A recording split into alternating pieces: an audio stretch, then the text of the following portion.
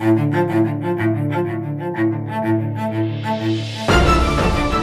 Your Neck Out, the weekly podcast of the Giraffe Heroes Foundation.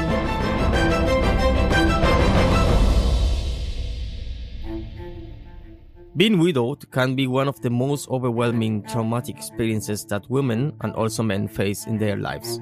Loneliness significantly affects those who've suffered the death of a husband. Sometimes because of that, people withdraw from them. It is almost as if widowhood is contagious. Losing the closest person to you, the one you trust, leaves widows and widowers feeling desperate and on their own.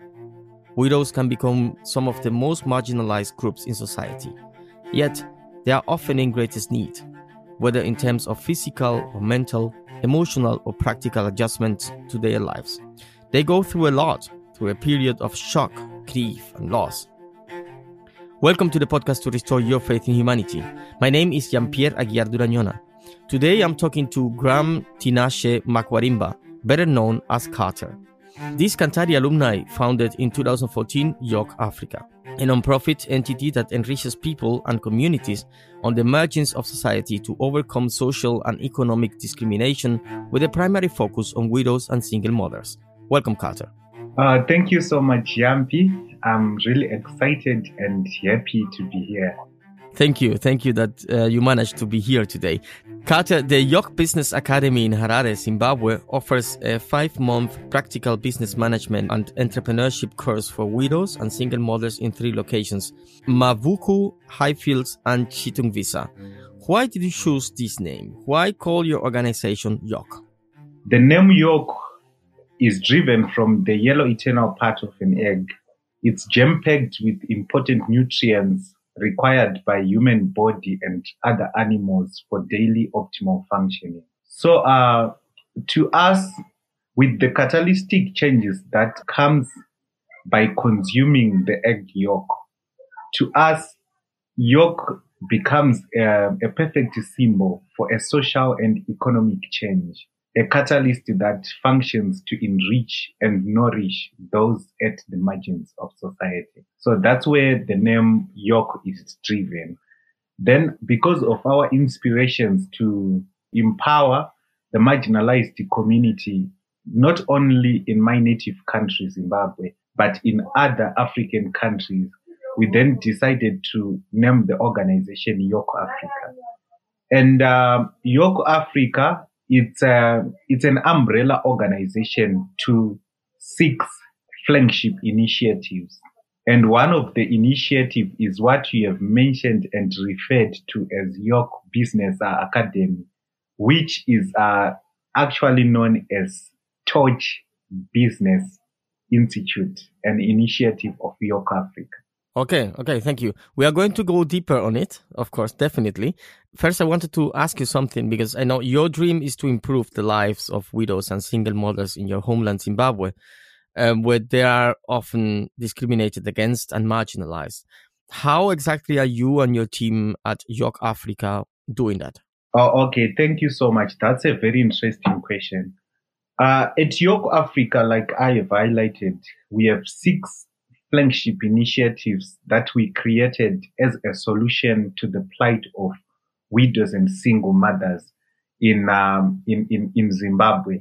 The story of widows in Africa is more similar. So it also happened that the very same concept is what we are putting and working across to establish in about 6 other African countries within the Southern Africa region. Our first initiative at York is what we call Torch Business Institute. Torch Business Institute offers a 5-month and 11-month leadership, management, and entrepreneurship training program to aspiring entrepreneurs who come from the margins of society. And of course, our primary focus is always on widows and single mothers. So with this Torch Business Training Factory, it started in 2016. And since 2016, we have trained and graduated about 100 participants who went to start and establish their own business ventures. And amongst them, 60% of the beneficiaries of this program, who are the participants, are widows and single mothers. While still we have youth, others are actually from the other gender, which is the male. Mostly they are youth who graduated from our business training factory. And I'm actually glad that the participants at Torch, they are really doing well. Some of them, they do not have a solid academic background. They're just people with dreams to start and establish their own businesses. So we enroll them and we give them an opportunity to learn. After learning, they go and establish their businesses. And I'm glad that many of our participants, they are really demonstrating the impact of what they are being taught at Torch Business Institute. I was actually talking to one of our widows whom I would have loved to be part of this conversation. She started a business that was after graduating from the class of 2017. And she has gone way to employ about 5 people. And we are talking about someone who doesn't have any academic records, but all what they have was a dream to start and do something. But they are now giving employment opportunities, some to even graduate. So it's really such exciting news when you see such people demonstrating. And in the past, we have seen most of our participants being invited, those from Zimbabwe being invited by our national television for certain programs like Good Morning Zimbabwe to present about what they are doing. And I was happy and stunned to see the confidence of someone who doesn't have an academic record being on a national platform, being interviewed and saying a lot of sense. So that's some of the things that we are actually witnessing from our training programs at Torch Business Institute, a flagship initiative of York Africa. That sounds great. What do the people do after they go through this entrepreneurship course? What are the most common business they start? Many of our participants, they come from a diverse business background. When we enroll them, what they just present is a dream of what they aspire to be, right? During our training program, there is this interesting period, a 1-month period of mind transformation and self-discovery. So you discover when they applied to enroll at Torch, mostly they come with a certain aspiration. But after going through our mind transformation and self-discovery period, some they finally realize their dream. So you discover some of our participants, they are into automotive industry. Some of them, they are into food industry. Some of them, they are natural service providers. I can give you an example of our participants. Please. We have this lady, her name is Josephine Mashongwa. She started a company that processes small grains. They process small grains and they make meal out of it. And a company is actually doing well, though they are also faced by quite a number of challenges sometimes. Then we have another lady. She started a company that she called Black Panther. You know, I was talking to this lady this other day. She named the company Black Panther before the famous movie Black Panther. And she's currently running a garage. It's the company. It's in the automotive industry. So she's running a garage whereby if you have a car that needs attention, they can fix that. I'm talking about a lady. Awesome. Yeah. It's very unfortunate that the last training program of Torch happened in 2019, and whilst we were preparing for the class of 2020, we were actually affected by COVID-19. Yeah. In conclusion, about Torch, we only enroll 25 participants per year to go through our training program. We only selected 25 participants, and they go through a solid training. After a solid training, they graduate. And the good part about the concept of York, of Torch Business Institute, they start their business during the training. By the time that they complete the graduation, their businesses will be officially registered. They will be up and running. Sounds amazing. It's something quite similar to that what you did at Cantari. Yeah. A few years back, isn't it? Yeah, that's very true. The Torch Business Institute set up curriculum was actually inspired by what I went through at Cantari. And here I was now trying to redefine and focus more on business leadership or on business entrepreneurship management and entrepreneurship, business leadership management and entrepreneurship. And we also realized that many business people have the power to contribute to social perspective. And we also added in our curriculum a subject that also has to do with their contribution in driving social change as business people. That definitely the curriculum that we prepared, it's actually inspired by what I had to learn at Cantari and how the program was. That's awesome. So 40% of the participants of this Torch flagship program from York are widows. Why and when did you begin your commitment to the widows? My commitment to widows and single mothers started, that was back in 2012. That's when I started to have more interest to focus on widows and single mothers. And this was inspired by first-hand social and economic discrimination my mother and family suffered after the death of my father, who passed on in 2004 when I was 13 years old. In 2012, I just felt that there was a need to do something for many widows after realizing that what we went through as a family, it's something that wasn't only existing in our family, but many families that are being headed by widows and single mothers. And when I started to focus more, I remember after high school, I went through a lot of things that, it was actually trying times whereby you want to try this and this. And eventually later, I started a small business.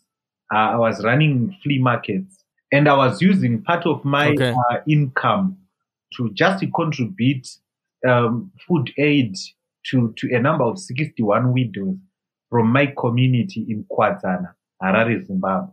Almost every day when I'm coming from work, I could use $5 to buy a small package of grocery to one of the widows from the 61 that I had on my list. When you're always reaching out to some people, especially with such gesture, sometimes people, they just so feel free to start expressing themselves. And that's what happened.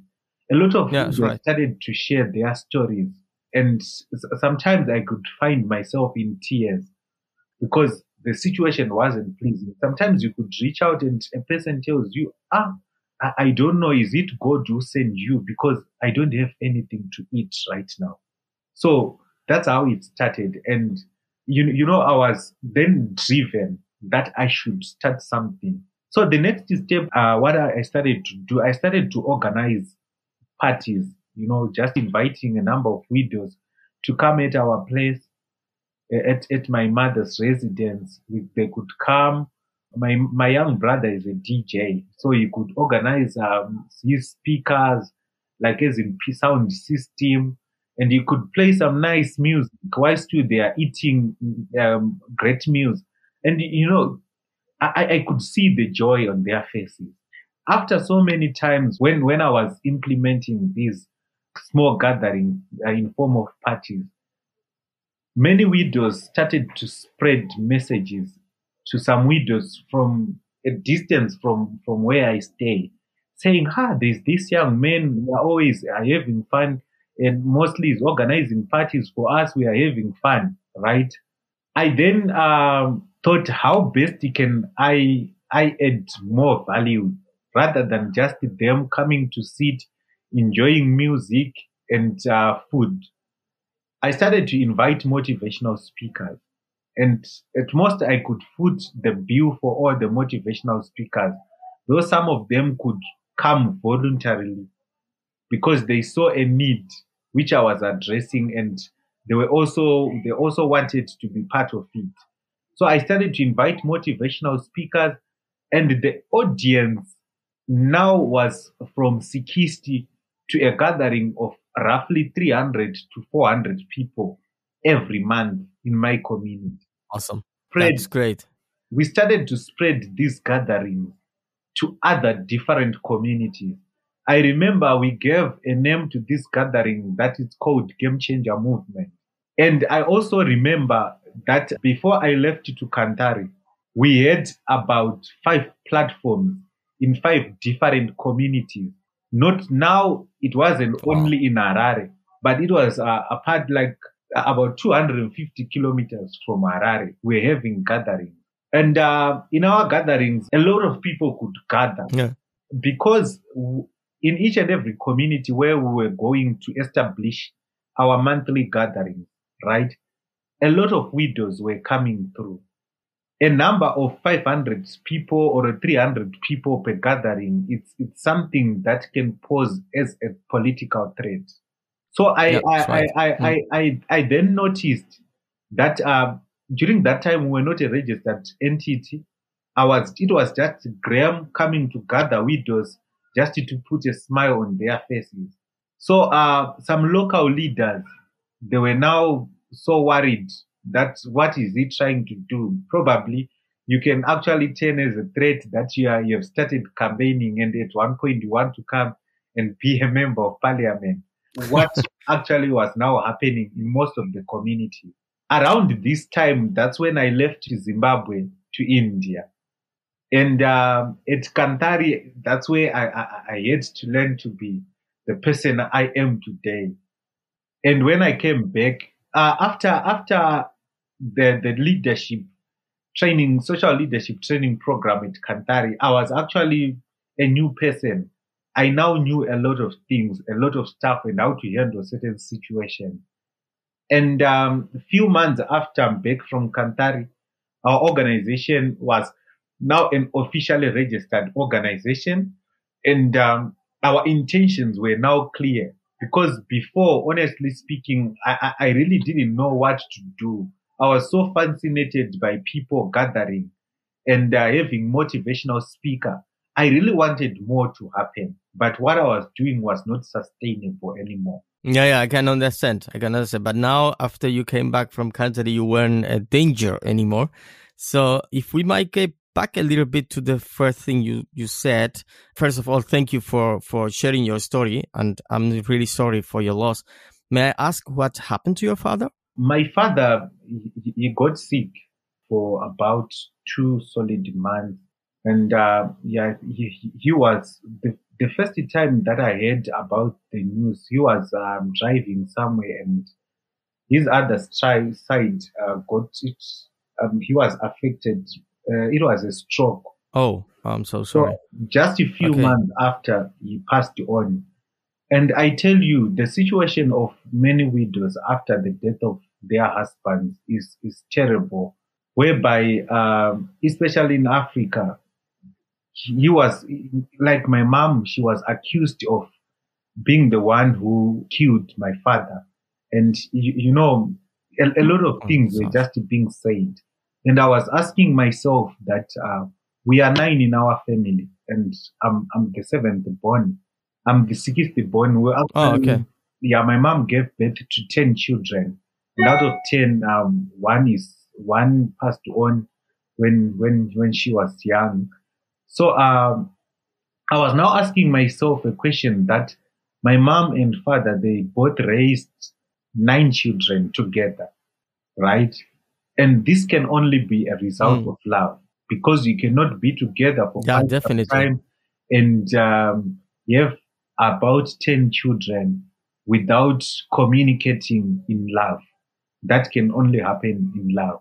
Now seeing people, and mostly specifically relatives, saying my mom has to do with my father's death, I wasn't really much okay with that.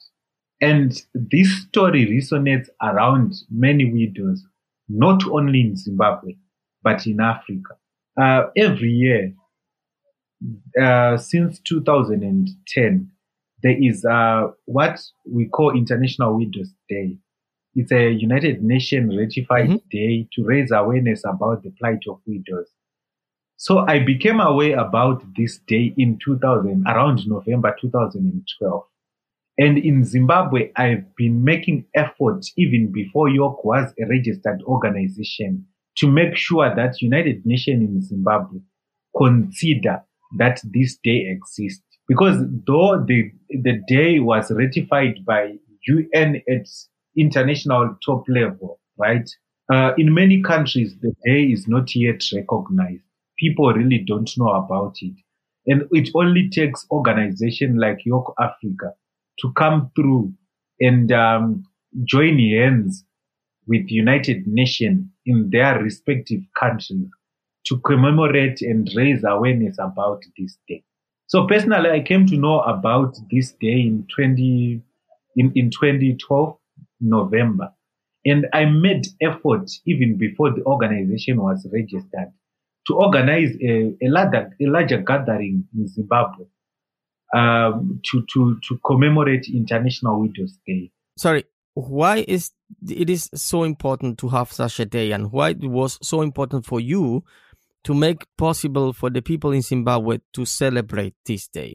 The important about this day, it's about to raise awareness about the plight of widows and single mothers around the world.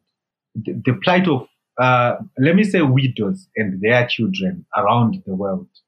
So each and every year, we just choose a theme and we focus on that theme and address and make people aware about the challenges that widows face. So the day is actually important, for it plays a key role for institutions, for government, and even the general citizens of any country to understand the importance of widows and their challenges in our community. Yeah, we have been talking about widows, and we all know, or at least it is known, that widows have been identified as a vulnerable group in Zimbabwe.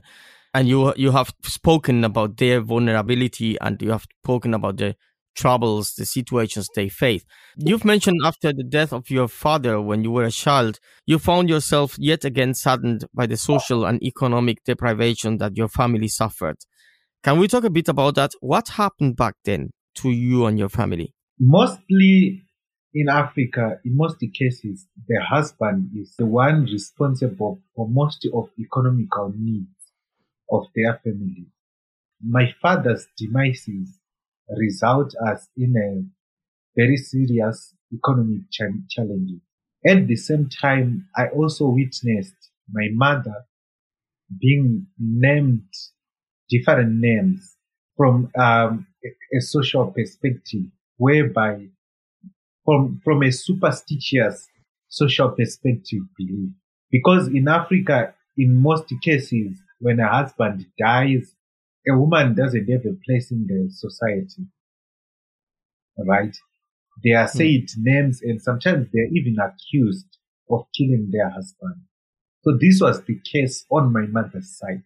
And now, at the same time, all family responsibilities were now on my mom. I'm actually glad that some of our family members, they were now adults who were able to chip in to support our mother in whatever possible way so that everything could stand. And I also remember myself, I used to, every day before I go to school, each and every day I could carry, every day in the morning, I could carry a basket of vegetables, right? And walk a distance of about 5 kilometers to sell those vegetables so that we are able to help our mother to sustain ourselves. So that became my daily routine. Almost every day I could do that. If I'm going to school in the morning, it's either in the afternoon when I'm back from school, I have to carry my bucket and I could go. I remember you have to always shout, Like if you are selling, those green vegetables, which are called kovo and rep Yeah. here in Africa. You could carry that big basket shouting, I'm saying, Muriwo rep in our native languages. It's more like I say, we have vegetables, come and buy from us. That was my daily schedule, almost every day. But I also thank God that during that time, I got exposed through my talent as a poet, right? I could get invited to speak to recite poems at many different events. And one of some of my exposure, I managed to I got invited to speak in front of the audience, in which our former president Robert Mugabe was the guest of honor about 3 times, and some countless. So from what I was doing, also I was getting revenues where I was able to cater for myself at a tender age. At the same time, the money wasn't enough, which I was getting, but I'm glad my school fees was actually paid by me doing the poetry programs. And we also had to make sure that we are sustained everything that we wanted as a family. So at the end, I could always carry that big basket to go and sell. But I tell you, all these things, they also had impact on my life. And now I appreciate some of the things that we went through, because my experience going to sell and stuff are now things that I'm now using as part of my job to encourage other people. And some of them, they actually became skills that I'm glad they are now being used in a positive way. Yeah, right? I can imagine. But in other words, if you are to look at this situation, I was supposed to be focusing with my education, right? And to some extent, that's what is normally termed as child labor, because I had to focus on helping the family to sustain. And honestly speaking, we didn't have any way, which is what happens to many families being led by widows, to put their children into child labor, not because it's what they want, but the whole family now becomes a team to make sure that they ends meet. So this is a situation with widows and single mothers in Zimbabwe. Not only in Zimbabwe, we have been doing a research around Africa, mostly focusing on Southern African region countries like Namibia, Botswana, South Africa, Lesotho, and Zambia, right? The situation of widows is more the same story of what that they go through, the social and the economic aspect. For social aspect, my mom faced a lot. On the economic side, he also had to keep up with making sure that we manage to get whatever that we want as a children. So definitely being a widow in your society is, you are facing social stigmatization, social exclusion. This is kind of a really harsh way of life. That's very true. And one of the interesting stories that I always laugh, especially being a single mother. Some people, they now turn single mothers as husband snatchers, right? Whenever a married woman sees their men standing with a widow or a single mother, the next thing that comes in their mind, this person wants to snatch my husband, right? So they are always faced with superstitious belief, stigma, and at the end, they had to cope with social isolation, which normally results to a lot of negative things happening to them, like having succumbing to stress and other diseases, which comes through stigma and social isolation. Sometimes people don't know what to say when people are sad. What are some good ways to be there for those who have lost a spouse? From my experience, the most emergent thing, right, is they need counseling, because you realize that a lot of things will be happening in their mind. They will be just losing someone is something that is never easy. So they need psychological support. Secondly, depending with the person's status, right? Like in Africa, in most cases, when they die, like I highlighted, we have two issues, the social and economic aspect.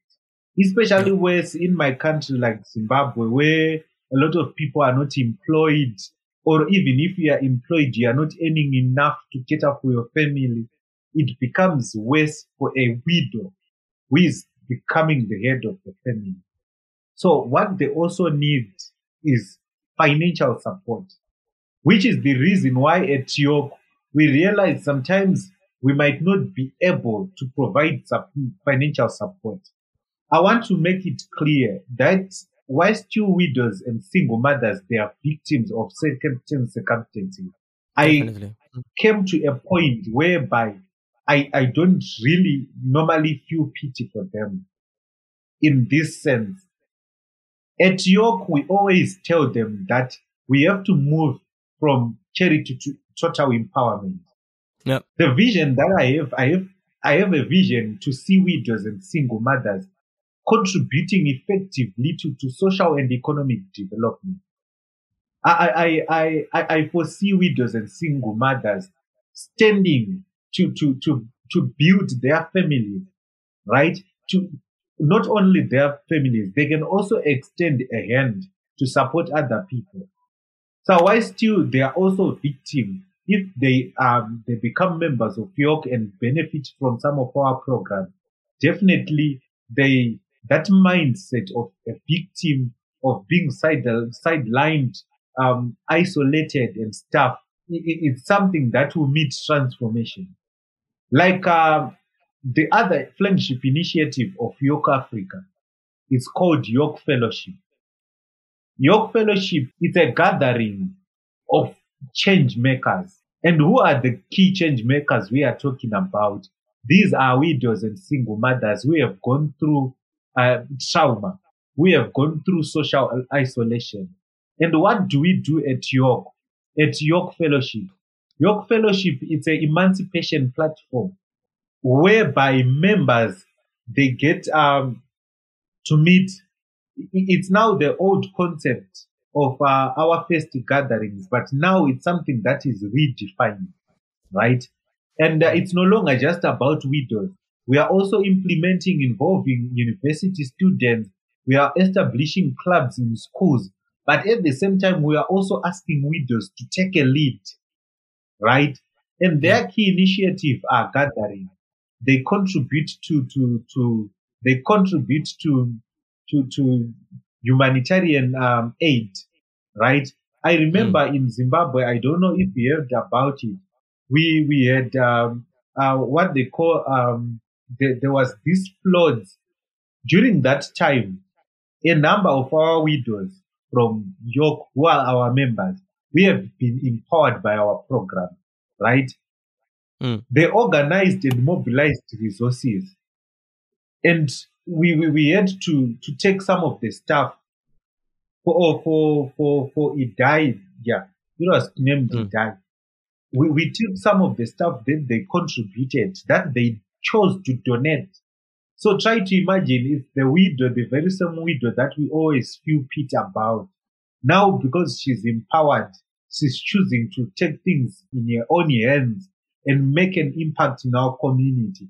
She contributed in making sure that people who were affected get something. After they go through our training program, right, especially the entrepreneurship program, they become effective member of York Fellowship, where now we are expecting them not to be to always cry saying, we are widows. Yeah, no. But they are now the one who are causing change in our community. Yeah, you're going away from the pittiness and this sorrowness or this sorry you feel against a widow to show that this woman is there, like she's alive again and she's strong enough to keep living. Yeah. Like mostly when we are commemorating Widows' Day, instead of us feeling pity, they are now going with a different message that we can also do. We are widows, but we can also do something. Some few days ago, I received a message from one of our widows, right? She was saying the one who I mentioned, she had a garage, right? Yeah. That Yeah. provides car vehicle services. She called me and she said, if you hear any students coming from colleges who are doing motor mechanic and they want to come for internship, please refer them to me, right? I'm talking about a widow who doesn't have academic qualifications, because mostly the world is ruled by academics, right? That's what we portray. That the academic is actually a norm that we have to go through the channel. But this one, she's a widow, that academic qualification. She only had the passion. She only had the dream to make an impact and change. And now she's a source of employment in our community. When, by the moment that we are enrolling them, some they come, crying, we have gone through this, and this, and it would be really sad. We really try to accommodate them by feeling pity for them. But once they are in our springboard, in our training factory, the story now becomes different, because we want to create a different result, right? So to some extent, we have to handle them with extra care, making sure that we are creating bullets here. And I tell you, after that, they are totally changed people. That's what we want to see in our communities. Widows being effective contributors to social and economic development, which is currently what is happening in Zimbabwe and through your participants. Yeah, that's great. It's like you are like the living example of, I'm not sure if you're familiar with this psychologist term, these 3 stages of widowhood: grief, growth, and grace. So it's like when the people come to you, they are on grief, and through this process, they are on growth. And then at the end of this process, you've got the grace. Are you kind of using this approach to help widows in your organization? Yeah, I haven't got exposed to read through about that, but I can definitely say it's exactly what is happening at York. Yeah, that's really nice. And I can also imagine that it's not that easy, not only for the widows, but also for you to do whatever you are planning to do. And for the widows, it's more difficult, because you said before that sometimes some of the problems they faces is because of superstitions. Yeah. So first question is, what are the superstitions? What do the people believe? And on the other hand, how do these people go through or go over these superstitions and keep fighting for whatever they think they need to do? Okay, maybe I could come back and mention the word civilization in this sense. That in most of the communities, right, especially those we haven't managed to meet full civilization in its full form, right?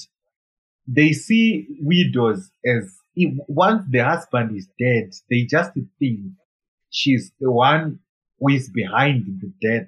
And maybe because she wanted to take over. Because, you know, when you get to marry someone, you are not related, right?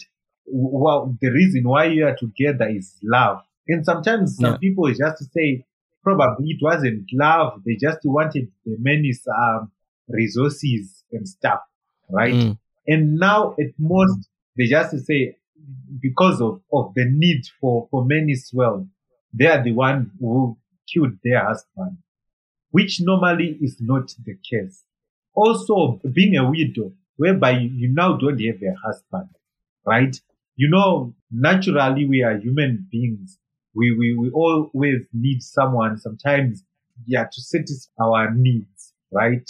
And when someone with a husband sees another woman who doesn't have a husband, at most they'll be thinking there is actually potential for them to snatch my husband away, which is mostly the case, which is actually the driving factor of superstitious beliefs. So this is what normally faces, especially a lot of widows in Africa. Okay, thank you for going back on that. So let's speak about York. Are you also at York Enlighten on gender-based violence? there is something you can do or are doing in rape cases, for example? Yeah. Whenever there is a need for us to make sure that we stand to talk about it, we are so much involved.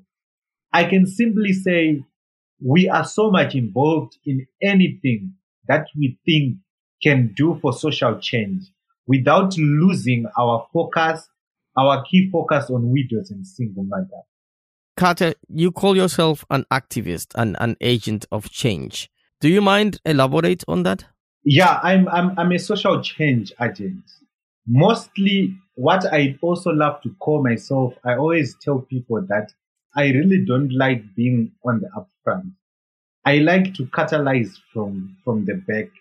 Though at the same time, when there's a need for me to do it from the front, I can still do. But I've seen the strategy that we are using working, whereby we go and we empower them, right? We empower whoever coming from the margins of society and we see their disadvantage. We don't really want to continue speaking for them. Why do we have to speak for them when they have the mouth? Yeah, that's right. So what we do, we empower them from the backyard. I stand on the ground to make sure that they are empowered, whilst you are on the background. The next thing, we release them to go and shine. We release them to go and create a change. And this is what we are actually doing. And this is my definition of being a change agent. I just come and catalyze from the backyard and I lead them to do amazing things. So personally, that's my style and my personal definition of being a change catalyst. I'm not supposed to be doing everything. I can actually do to empower the person. Then I allow them to go and win. You said that Kantari played an important role in your formation. What does this organization mean to you? To tell you the truth, Kantari will always be a mother. She's when I see Kantari, I see that mother of mine who went further to bring out the best out of me. And she is that mother who didn't just play the role of a mother. She stepped into playing the role of father within my life. I remember every moment at Kantari. I always talk to some of my key mentors from Kantari, the likes of Sabria Ten Beken, the likes of Nicola Stanich.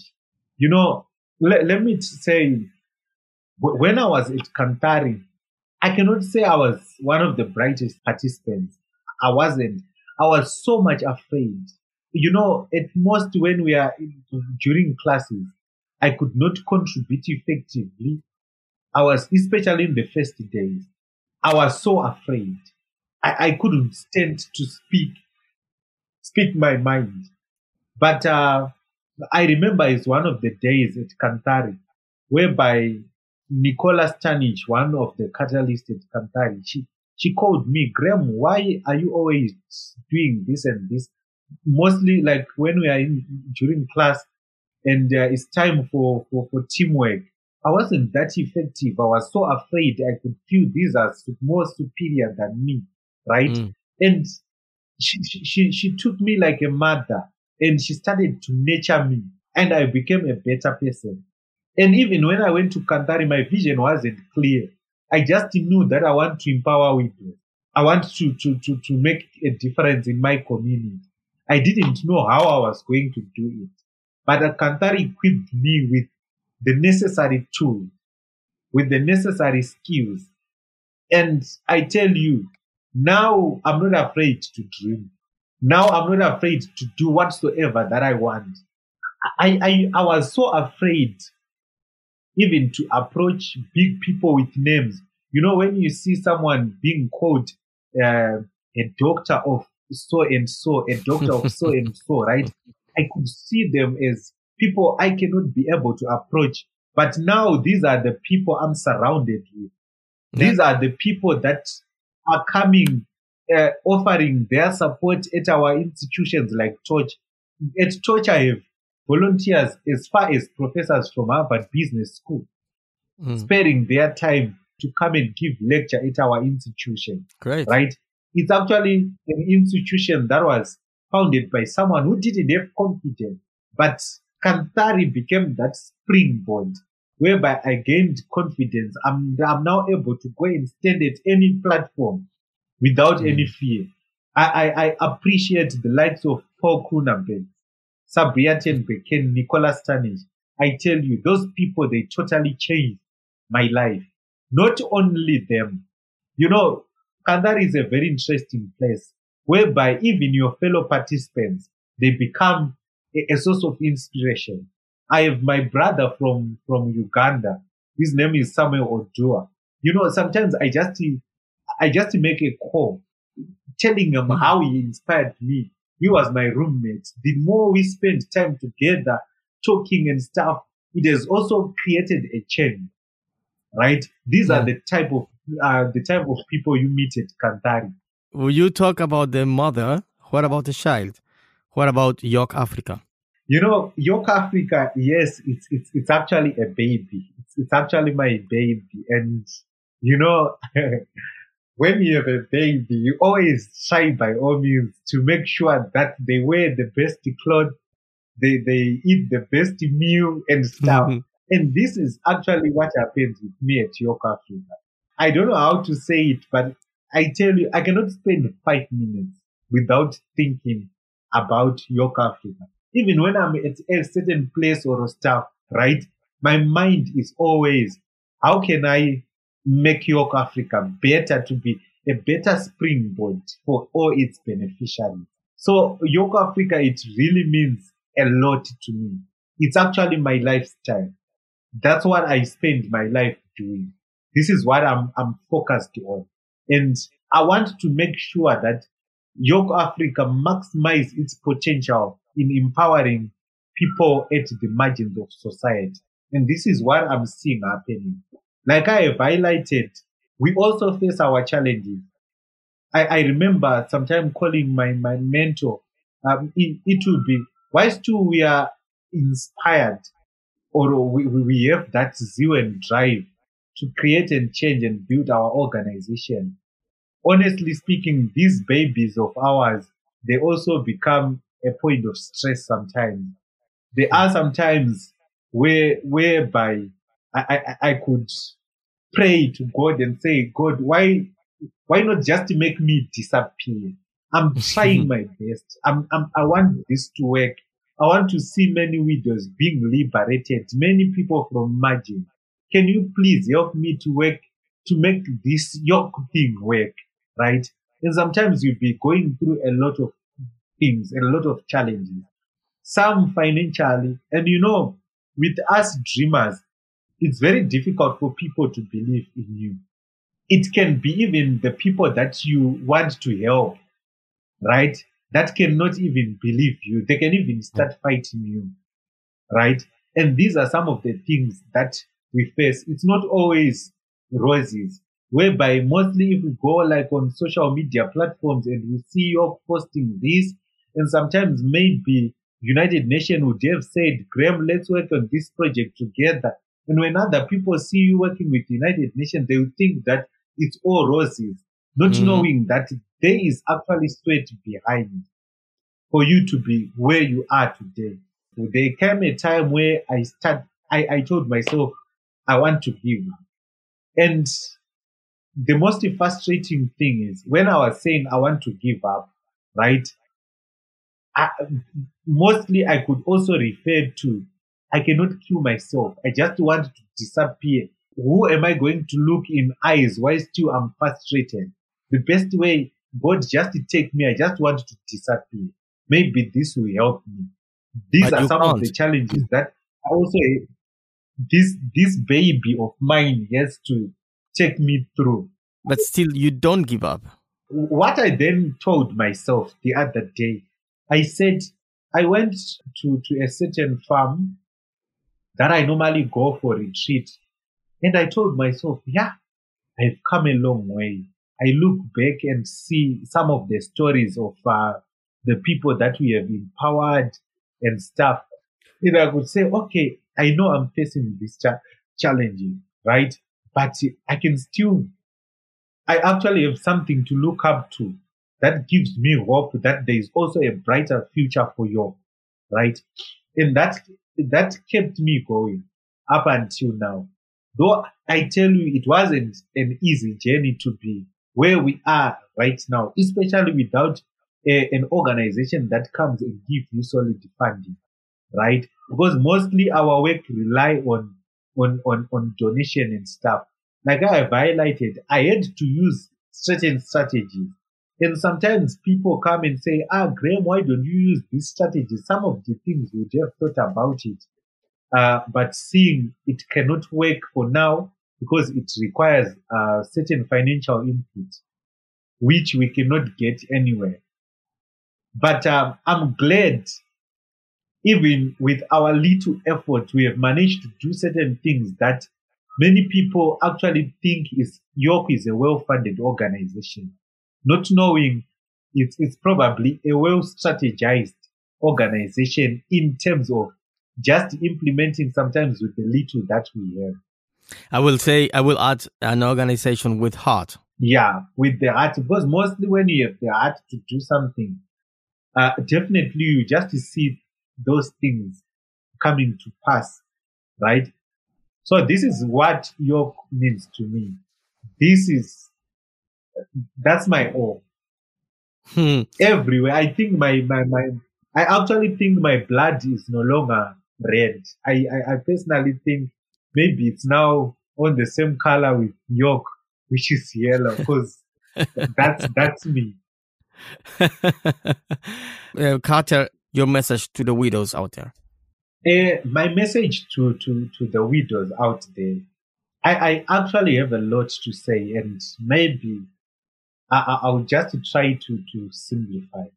This is what the world is made of. Once you are born on earth, the next thing, you have to go back to your Creator. Eventually, everyone, even the widow, they are going to die. And once you lose a partner, it doesn't mean it's the end of the world. And maybe I could also, before talking much to widows, I just want to speak to women. I have to speak directly to women. I tell you, most of the time, if a widow is solidly empowered, right? If a woman is solidly empowered, and when they become a widow and they are able to sustain themselves, no one will look down upon them. So mostly if you look at the issues pertaining widows, they normally drive from not being economically independent. So before you become a widow, when you are growing up, make sure that you are empowered. Make sure you are empowered to stand on your own. The world we are living nowadays is different from the world of time way back, whereby it was only men you could find on the marketplace. Whilst you are just a woman, you are not yet a widow, you also need to be available at the marketplace. It actually is your burden. When your husband is no longer there, you are able to sustain yourself. So that's the challenge that we are facing. So it starts from the girl child, right? The girl child needs to be empowered. Then that very same woman, whilst you is enjoying the presence of their husband, they also need to be empowered. So that when they become widows and single mothers, no one will look down upon them, so both socially and economically. Like I have highlighted, their challenges, mostly they drive from the economic aspect. Because, when you are financially balanced, right, no one look down upon you. When you are financially balanced, no one comes and look down upon you. Because they know you are independent. You don't need any financial assistance from them. So with widows out there, with women out there, please get empowered. Be able to work with your own hands. So that when you probably become a widow, if it's that God wishes for you, right? You know you are able to sustain yourself without anyone looking down upon you. Personally, this is actually personal. I love you guys, and I really adore you. The way that you always stand with your family is amazing. You can only, your energy, your zeal to make sure that your families are fed, they get whatever that they want to eat. It's a strength that you can also expand to your community. And imagine whatever that you do for your family extend to community. We are actually creating a better world.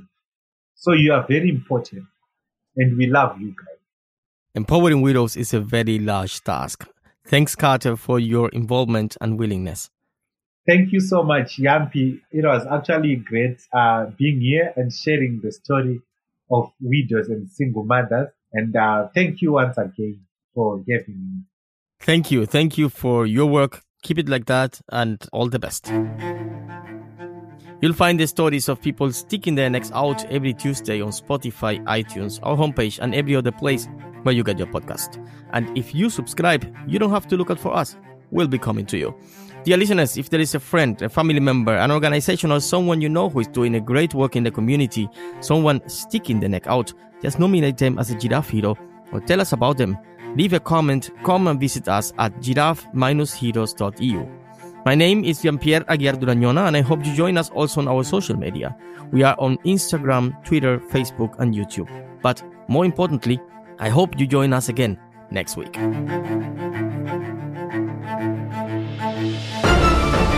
Stick Your Neck Out, the weekly podcast of the Giraffe Heroes Foundation.